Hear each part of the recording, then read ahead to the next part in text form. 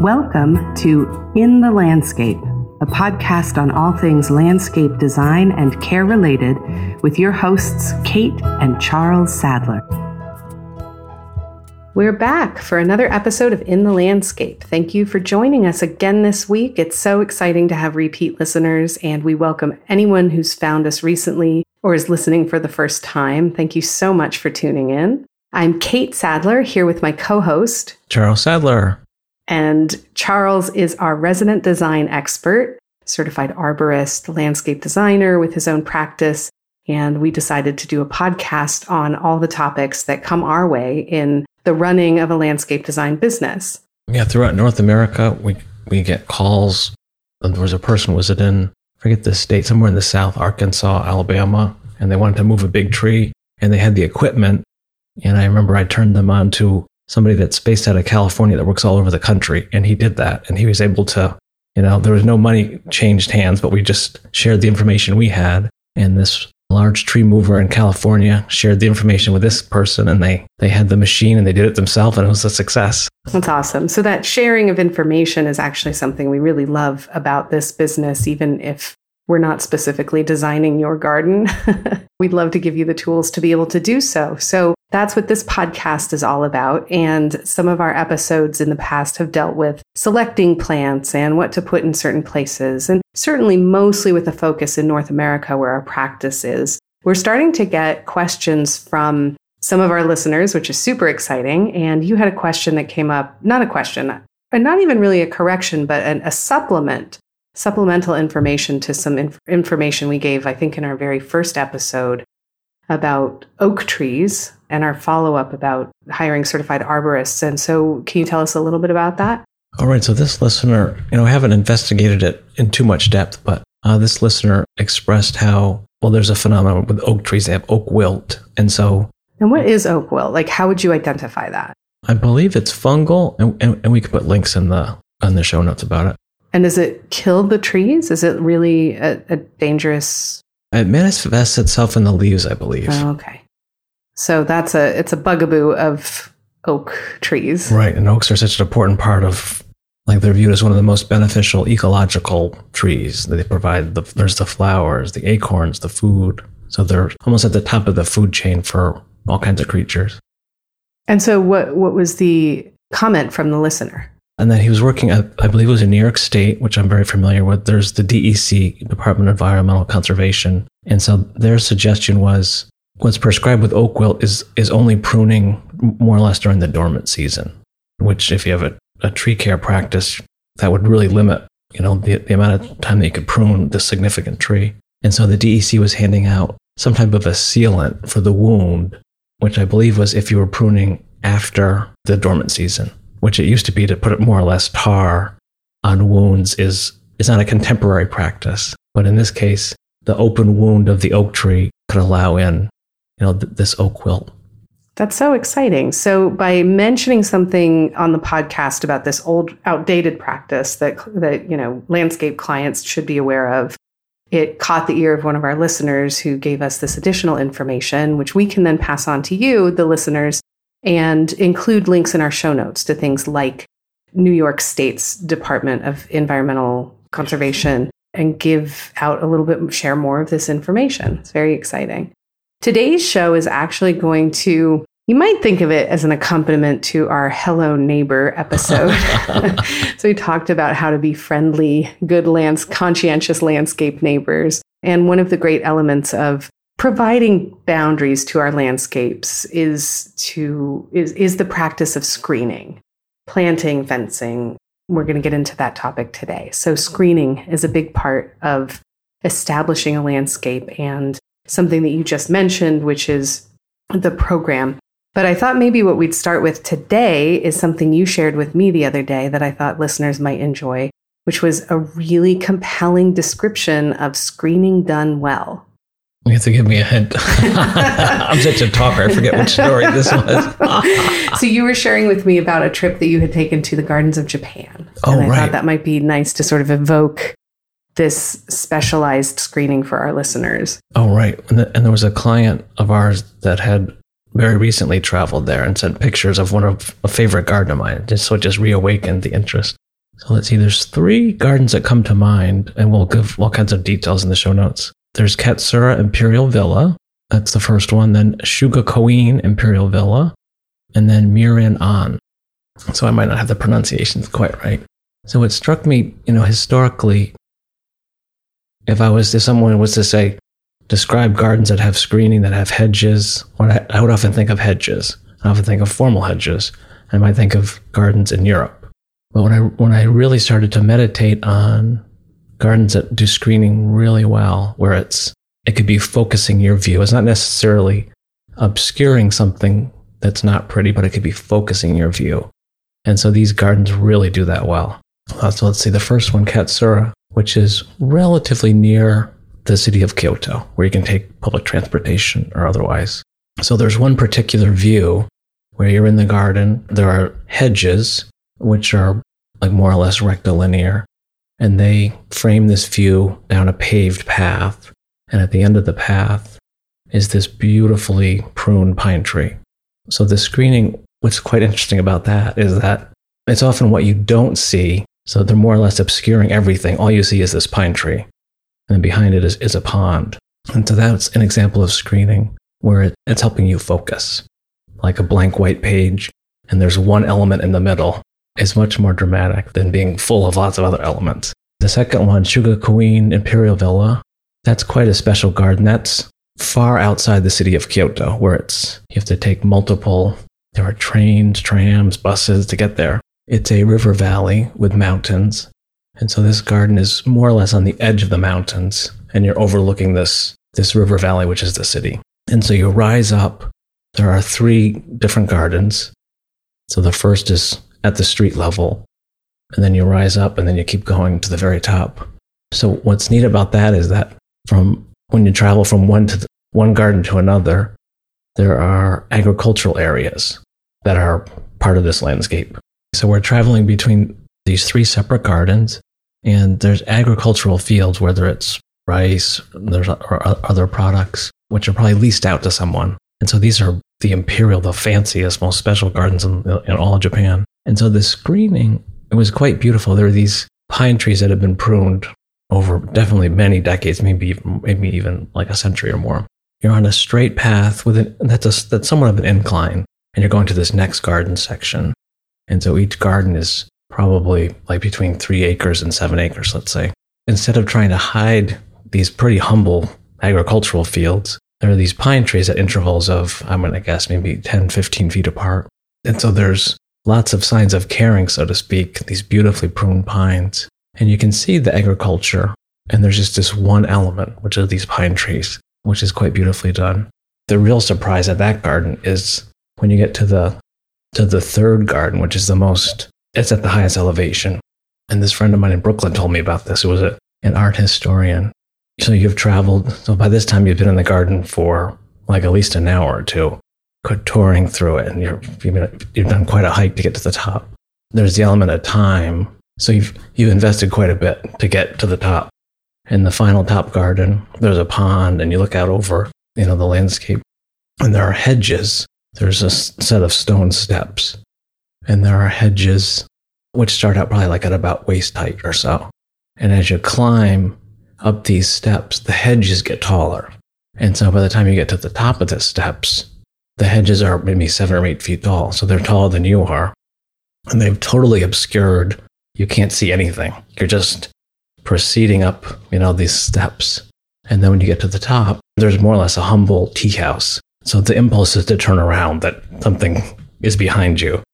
And you turn around, and so you've been really focused this whole time, and you turn around, and you're looking out, and you can probably see, I would say, 100 miles or more on the whole Kyoto River Valley. It's quite a magical moment when that happens. It's all, and so when I think of screening, that's really, it's directing. It's not necessarily hiding something objectionable, but in some cases, screening does do that. But in this case, it really just helped you focus and created quite a powerful moment. It's really beautiful. It certainly is evocative, and I haven't been there, but I can picture it based on your description. So it's exciting to think of hearing about gardens in this way, but we will also include links in the show notes and photos of effective screening on our Instagram, which is under our landscape design firm's name, King Garden. And so we just invite you to follow us on our social media so that you have an opportunity to see some of the things that we're sharing here over the airwaves. So you're talking about the program goals, and this is something that's come up before in our episode, especially on where to begin.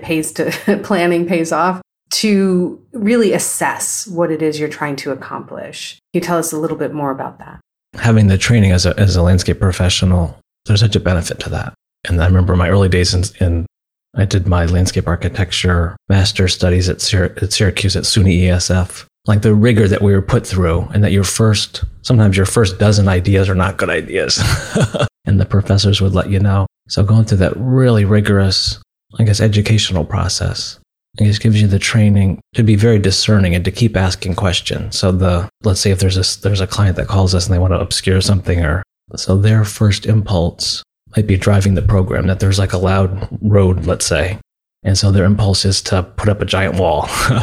And so through all that rigorous training that I've had, you might know, well, like a wall is not going to accomplish that, but there could be something else. So taking the client more or less pain point, that should drive the program. That should drive whatever the goal is. And at the same time, as you mentioned with that example of the Japanese gardens, to see if maybe there's a couple of, or more than one benefit that can be accomplished with this screening. Is there a way to highlight as well as obscure in your landscape? Oh, right. Like a point that comes to mind when screening's done really directly. Let's say there's a certain kind of a plant, holly or an arborvitae or boxwood. When they're lined up in a row, like the joke is they look like soldiers. And so when screening's done very literally, in a way, it can detract from the atmosphere. So let's say you're looking at your neighbor's barn, or there's like a Department of Transportation garage or something. And so having this really conspicuous screening, in some cases, it can be such a distraction. So the goal was to obscure something that wasn't pretty, but a very literal translation of just having a row of plants actually calls attention to that. And so there's more sophisticated ways to accomplish that, where the screening can be so subtle that you don't realize it's occurring. So what are some examples of materials that you might use in screening in a landscape? Well, let's see. So when selecting materials, that's sort of part of the program. And that would be the question, what time of day are you viewing this scene? Or let's say it's like a work setting and you're like at the company lunchroom, and there's something objectionable that you don't want to see. It's probably only used during daylight hours. And so it doesn't need to look good at night. Let's say it's like a summer house. It's only used in the summer. So the plants, in that case, it wouldn't probably matter if they were evergreen or not. So a very literal screening, like here in North America, arborvitae, which is a type of a cedar more or less, that's used a lot for screening. And I would say that's not a plant that I use much. That's like a very literal translation, to put a row of soldiers. So in some cases, you can have a mixed hedge. Maybe there's some American holly trees at intervals where you want a taller plant and something that's evergreen, and then there are viburnum, maybe which would have beautiful berries in the fall. And even using trees, there are different types of oak trees which will hold their leaves through the winter. There's lots of unconventional plants. Really, any plant could be used for screening, and that you really don't need 100% coverage necessarily. Ideally, if there is depth to screen, there can be layers too, where you have mounding evergreen shrubs. Then in the background, maybe there's some taller evergreen trees. Then in the midground, there's flowering trees. So different times of the year, there's interest, there's variety. It can attract birds. And so it's not just this static, necessarily, very utilitarian element. It could be very alive and vibrant. Now, there's also, I'm thinking this description of screening as being literal. I'm thinking of fencing. Fencing is a pretty literal screen, and a very good one if you have dogs, as we do. Our 2 Cocker Spaniels definitely like their fenced yard. Is there a way to mix up hard material? I don't know what you would call that. Fencing, a lattice, gates, and then plants as well? Or does that sort of defeat the purpose of even having fencing?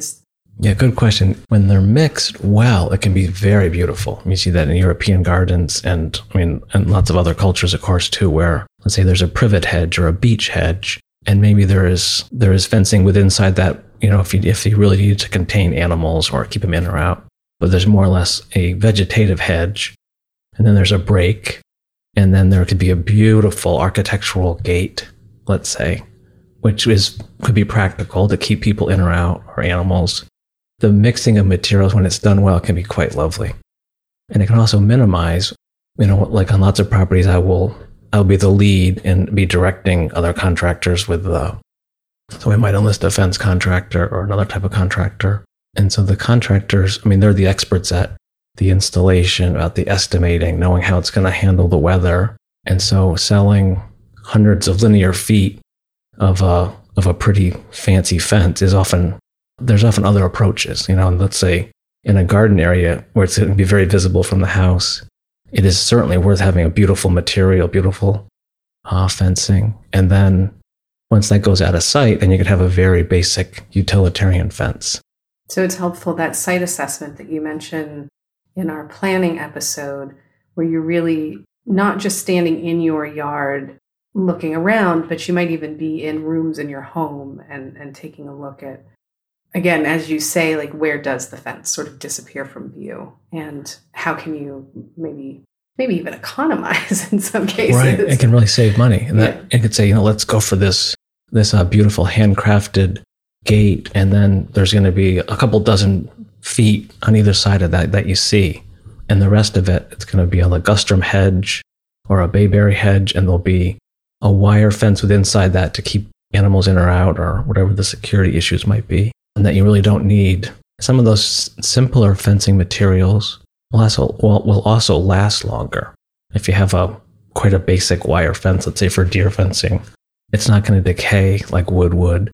And like another phenomenon that will happen, the angle that you see the fence. So there's something I wouldn't necessarily call it screening, but something called a ha-ha, where it's for agricultural purposes. It was more or less a trench.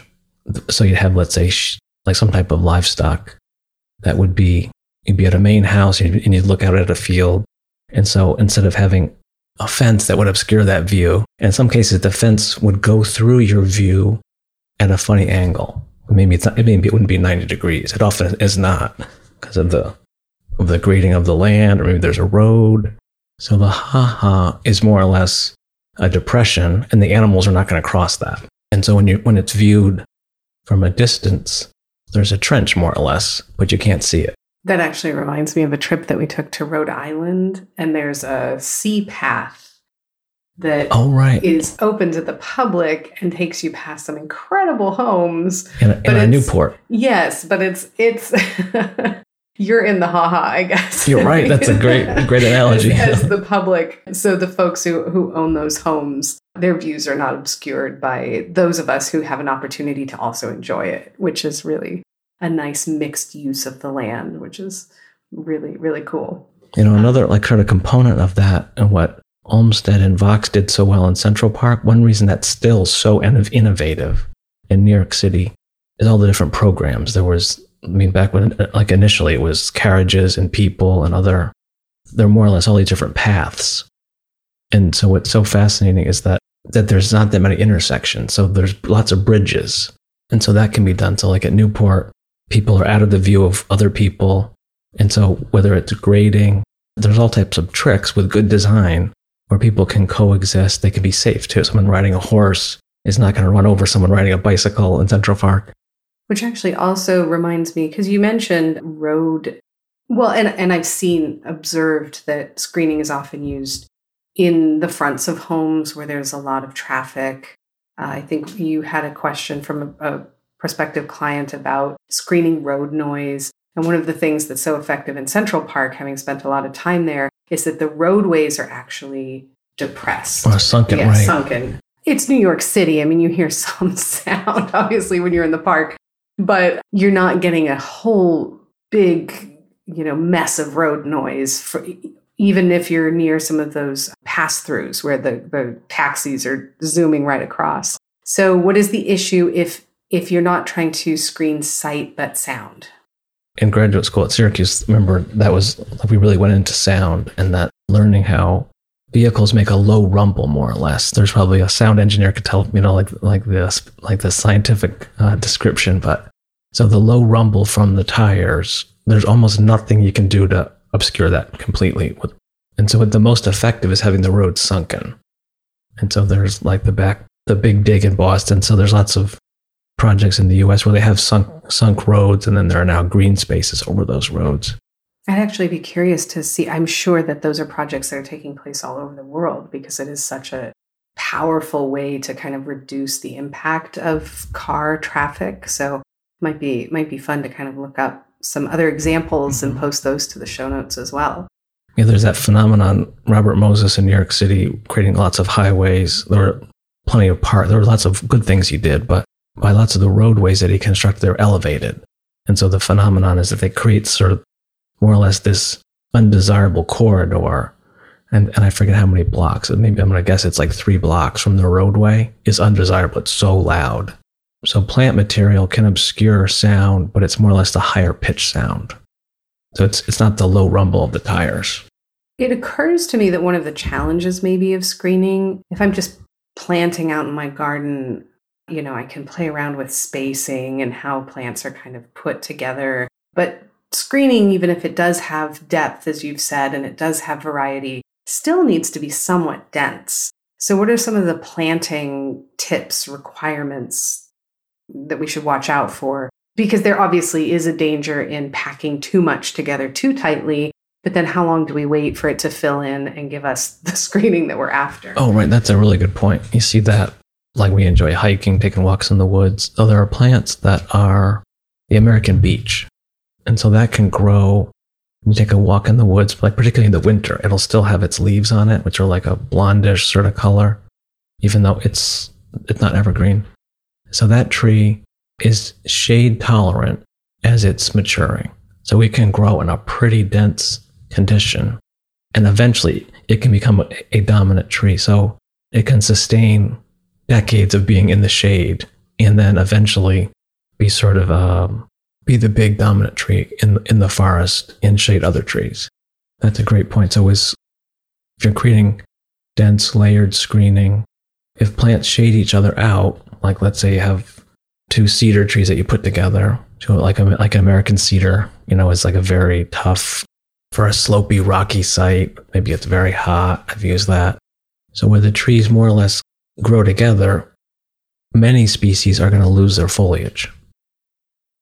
So if you don't see that, it could be perfectly fine. But there's trees, let's say like some of the spruces that grow so quickly. And so if those trees are planted more or less 10 feet apart or 15 feet apart, it's really not enough. So it could be for 5 or 10 years, they would screen very effectively. And then those trees would get so big that it's not even that they would grow together and lose their foliage. They would just sort of open up completely. And so they'd lose their lower branches, and you'd have this giant tree, this giant row of trees, and you'd have no screening really. So selecting plants that can tolerate some shade would be really important. So their boxwood can tolerate some, viburnum, some of the hollies. So they're definitely plants. And then a mixture of shrubs, ornamental trees, larger evergreen trees. So a mixture, by doing a very thoughtful design, you have a mixture of plants that could grow up and mature together and not outcompete, not be a problem. In terms of, I know this because we've worked on some hedges together, and the care and maintenance is very important because things are growing so closely together. Air circulation can be inhibited, stuff can get kind of fungusy. Oh, right. You can get I've gotten up close and personal, aphids and with some plants that needed attention. So what are some tips for maintenance of your tightly grown screening plant material? Well, I guess having it assessed. So it's when it goes in, things look great. I remember I've worked on projects where, some of these very large residential projects where there's many different people providing services. There are different contractors, different designers, architects, engineers. I remember the feedback. I was working in one part of the property and there was hedges in another part. And I remember the comment was, "Oh, these have only been here for a year. They don't need." And I think this was in the Southwest, so plants grow pretty quickly. It's warm, the long growing season. I remember the comment was, "Oh, they don't need like any thinning." I was explaining the benefits of thinning. Even after a year of shearing them with mechanical trimmers, they become pretty dense. And then there was another, like that might have been a hedge of boxwood. There was another hedge of, I think it was Burford holly, which can handle the high temperatures in the southern U.S. and it's drought tolerant, so it's used quite a bit. And so if you're only pruning the top of the hedge, it gets very dense. There's no air circulation, and so many plants, particularly as the temperatures appear to be getting higher and there can be more extreme weather, it's favorable for all kinds of fungus and insects, and so the thinning really helps, even when it's a young hedge, doing some thinning. So the new growth is not only at the top, but there's new growth from the interior. That's really what the thinning encourages. Now, if any of you out there have hedges that you're proud of or screening that is particularly effective, feel free to drop us a line and send your photos. We'd love to post them. You can reach us at connect@kinggardeninc.com.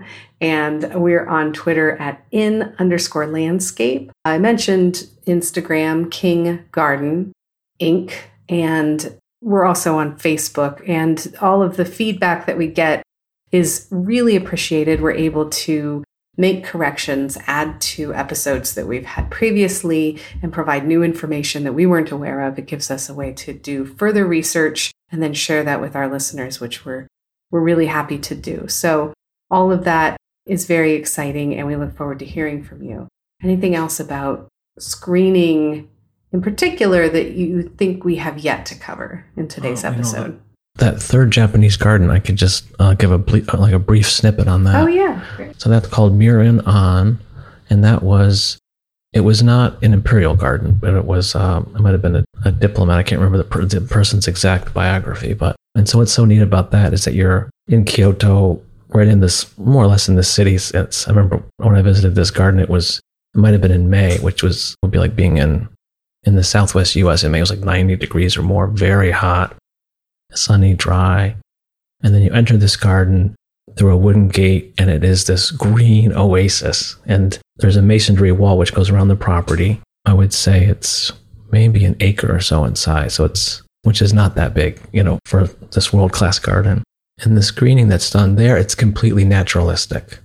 Remember, my professors would always say that, that we would say, "Oh, it's like a natural design." He's like, "It's not. Naturalistic means it's like human hands created this." And so with the naturalistic screening, I think Capability Brown actually had formulas for this. And the trick is not to use too many different plants for naturalistic screening. I think his rule was, if the landscape was in the distance, which is, let's say, a quarter of an acre or half a mile away, not to use more than 3 plants. So you'd have oak, maple, and beech, let's say. Mirin An more or less does that. And there's this naturalistic sort of corridor that you walk through. And then the uttermost part of the property, almost all the plants are evergreen, which is an important component. So there's year-round screening. And then there's a water feature, like more or less like a very low, wide stream that passes through, and there's waterfalls and other elements. And actually the waterfall is an element to help screen some of the higher pitch sounds, which can help do that. And then the one snippet, there's a term, borrowed scenery, which is more or less, it's shown at Mirin An, where there's a mountain which is in the distance, way beyond the edge of the city. This naturalistic screening that goes around the property, it frames that. So you're in the city, and the only thing you can see out is a mountain, and you feel like you're in the mountains, which is quite a magical experience.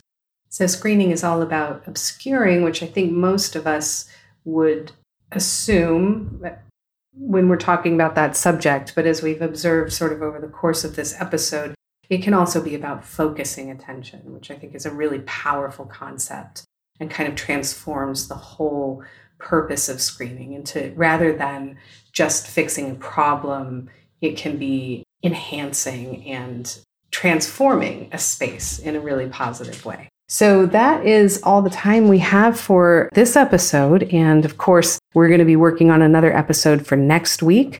We're really delighted to see people listening all over the world. It's truly wonderful. We do look forward to hearing from you, and feel free to share with us your landscapes. Thank you. Thank you. Bye-bye.